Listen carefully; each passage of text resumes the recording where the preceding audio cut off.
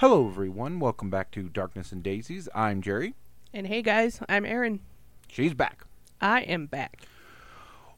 We're going to have two stories. This might be a little bit of a shorter episode, but we're going to talk about a very interesting murder case and also something that happened in the last episode of The Legend of Vox Machina. But we'll start with the case first. Erin, do you know anything about a woman named Natasha Beth Darcy? No, never heard the name. Never heard the name. Well, she is an Australian woman. She lived in Australia, and just recently she was sentenced to 40 years in prison by the Australian courts for the death of her boyfriend that she was with. Okay, so she murdered him? Mm-hmm. Okay. Well, apparently everybody's taking this well. Well, and this is how she killed him. And this was back in 2017, and she has just been convicted. Oh. She served him a sedative-infused milkshake, and then she gassed him with helium pumped into a plastic bag over his head. Wow. Mm-hmm.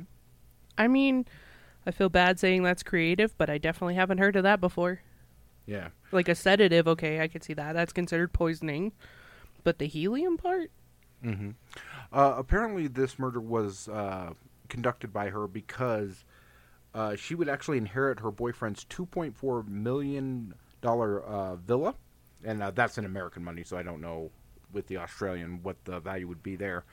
Because she had actually made him change his will to put her as the beneficiary.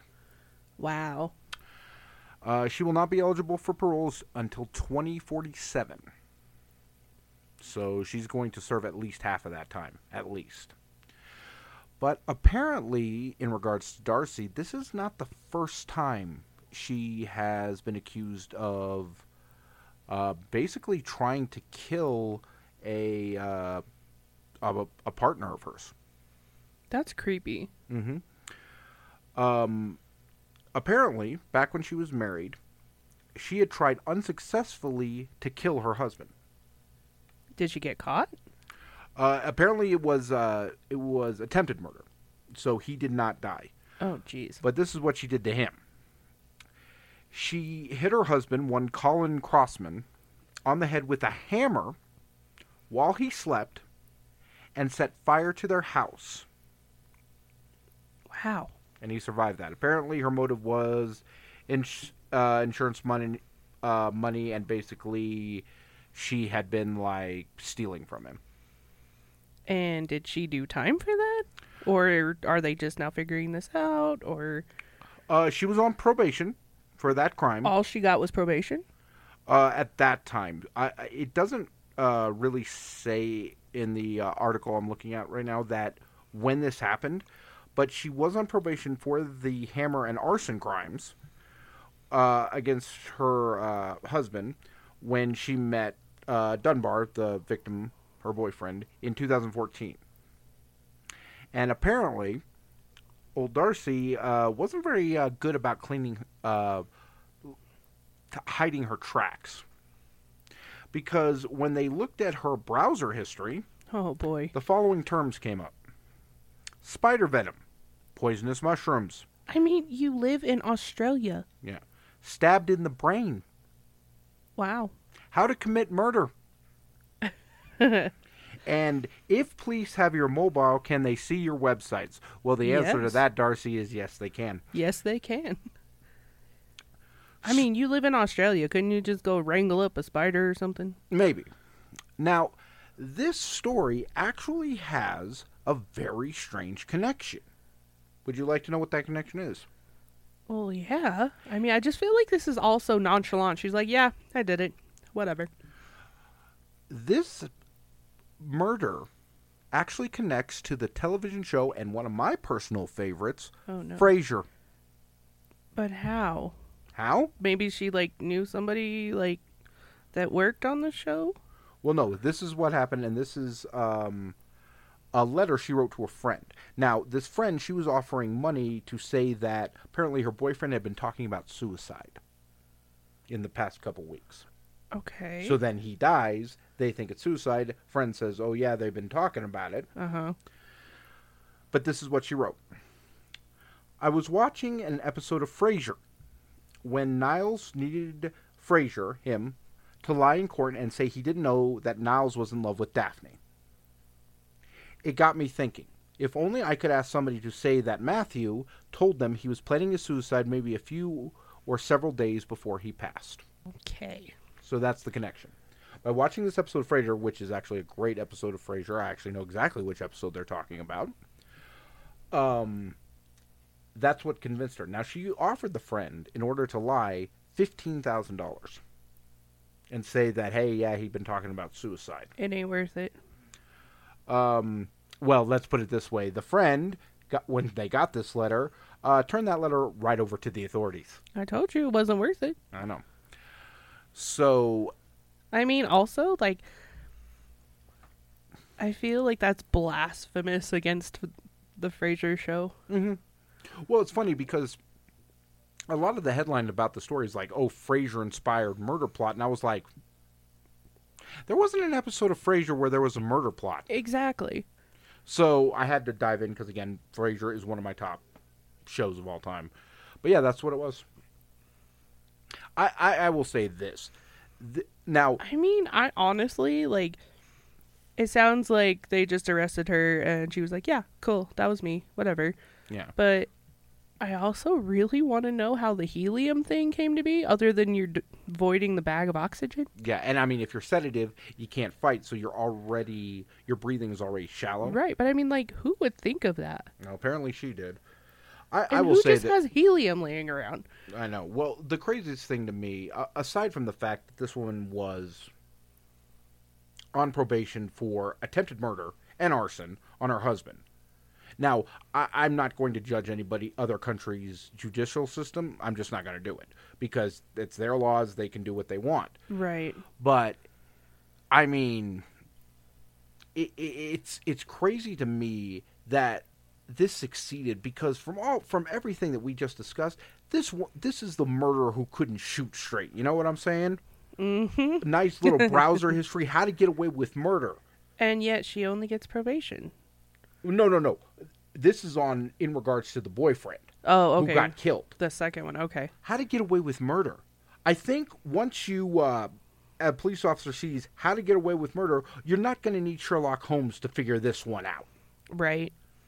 I mean, it's just insanity. I feel very bad for the boyfriend because I'm going to assume that she decided not to tell him anything about, what were you doing a few years ago? Well, I was on probation. Right. Sounds like she's very money hungry. Yeah, to a point where it's just, as I said, I don't know. That's just sad. It is.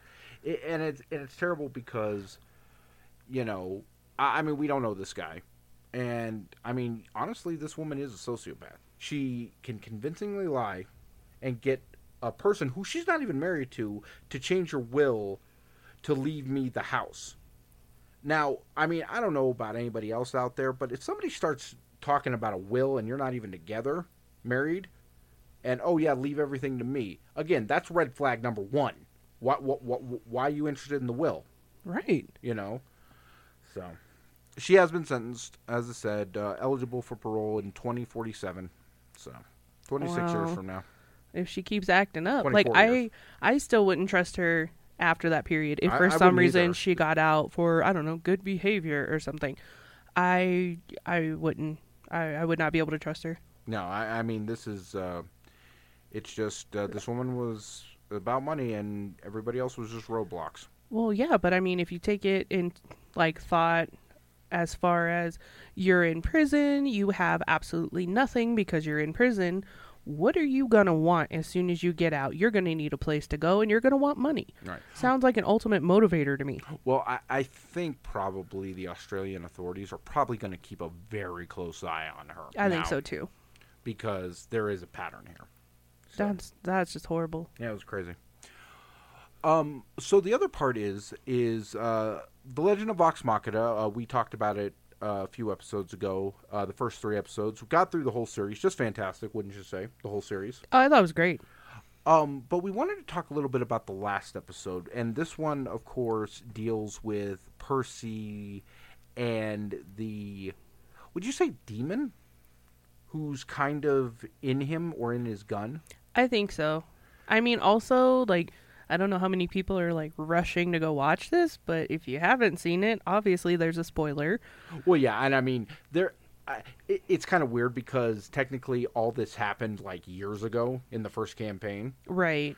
So yeah, there a mild spoiler warning. The demon, who is not named in the show, which is something that we started noticing in the show, is that some blatant D&D references are kind of changed, and it's just because they want to do it. I mean, Bigby's hand is not called Bigby's hand; it's called Scanlan's hand. That's the way he calls it. But the demon is Orthax. Now, Orthax is, and I love this idea about Orthax, is that it's basically, and I think I've even told you this, is that it's what if vengeance or revenge was an actual, like, entity. It wasn't just a feeling. And it controls you. And it's interesting with him because he has these names on his gun of people who have wronged him, and every time they die, they just disappear. But halfway through the series, you start realizing that names start getting added. Yeah, it's like this pistol or whatever it is, the chambers kind of come up with their own names. Right. And I mean, it's really just Orthax, just putting it on there. But it just, I think, is a great little, like, how do I say this? Allegory? I don't know if that's the word I want. But a very good, like, message about how revenge and vengeance never stops. Right. It can never end. And it's weird because, on one hand, the people who Percy initially goes after, I mean, these are bastards of the highest order. Yeah, like, I mean, really, you're just like, well, he should. That's you're fair. You're like, go, Percy, go. But then when it starts to take over him, and it's like he's not even having a choice anymore. He, like, it starts moving his hand around with the gun, and again starts adding names like, oh, here's this person, and here's my best friend. Yeah, here's whatever. your friends, and stuff like that. It really just is a very good representation about vengeance and how it never stops. You can't just keep going. You can't live down this path. Tennyson, of course, who voiced Percy, does a fantastic job in that scene. Matthew Mercer, of course, is the voice of Orthax in the show, but Tennyson does a real thing. You really hear the screaming and the as he's trying to regain control, and for most of that episode, you don't think he's going to regain control. Right. It's like Orthax is taking it. I mean, we used to joke when Percy puts on the mask earlier in the episodes, we're like, oh, Percy isn't here anymore. And then you find out, oh, that's actually literally the truth. Yeah, exactly. It's just Orthax. So, it was just, and I will say, it is probably the most frightening image. Orthax, who is just seen as like a shadow demon in the original campaign, they really made him a really frightening thing. Especially like in Percy's like dreamscape. Mm-hmm. He becomes terrifying. And it was just a really good episode. And as I said, a fantastic series. Can't wait for the second season. But yeah, Orthax is really, really well done. Which I will say, as the show went on, I think we talked about this a little bit when we talked about the first few episodes, is that everybody in this show, I mean, when you're listening to Campaign 1 or watching Campaign 1 of Critical Role, you kind of had an idea how these things would be. And I think Titmouse, who did the animation, nailed it completely. Because everybody looked and acted and sounded like I thought they would sound like. This is true. Can't go wrong with that. Yeah. We're still now involved in the Mighty Nine Campaign 2. Yeah. Which we love, and I really hope, just because, you know, there's some great characters, especially in the main cast, but my God, I want to see that shopkeeper animated. Oh, yes. We must see this. What is his name? Puma? Pumbaa's soul or something like that. Yeah. Just let Matthew Mercer just go wild on that. It is the funniest damn character. And that's a guy and that's coming from a guy who's seen and heard the black powder guy who Percy buys his black powder from, which I swear to God, please bring him in the second episode. Oh, see, I don't know anything about that.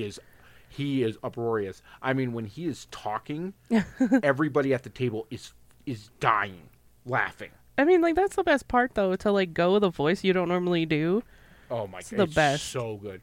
And also, quick little thing. Did you know that at one of the cons that Matthew Mercer went to, he actually dressed up as him, as the shopkeeper? No. Yep. Oh, my goodness. And he had a little booth like it's a store. Oh, no. And he was a stage character. He's like, hey, why don't you come up here? It's very, like, a really thick Minnesota accent. Oh, my God. It's so funny. And the funny thing... It's the best. And the best thing is like, so the character comes, you get introduced to him, and you're like, wow, this guy's got it out there. But then they start going back to the shop, and he just keeps getting funnier every time he shows up.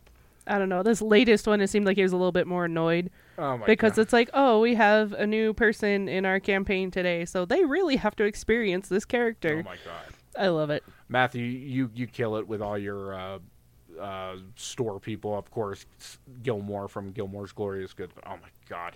Pumbaa is so damn funny. I mean, also, like, this is, like, totally going more back towards Orthax. Mm-hmm. About how vengeance just kind of takes over and revenge and hate and all that stuff. Mm-hmm. I just find it interesting because I don't know that this was really planned, but when, I don't know, it sounds horrible. I want to say Ghostbusters. That's not what I mean. But like when investigators go to certain places for that issue of, I don't know, paranormal things happening, some of the times they tell you it was completely created. Yeah. By the person, just from the energy they put off. And I kind of feel like this might be the same thing. Like, he created Orthax because of his hate and his, you know, like, well, I don't know, his, like, focus on getting revenge that, like, it created it. Well, and they don't really go into this in the show because, my God, you've got hours and hours of story. But Orthax is a demon.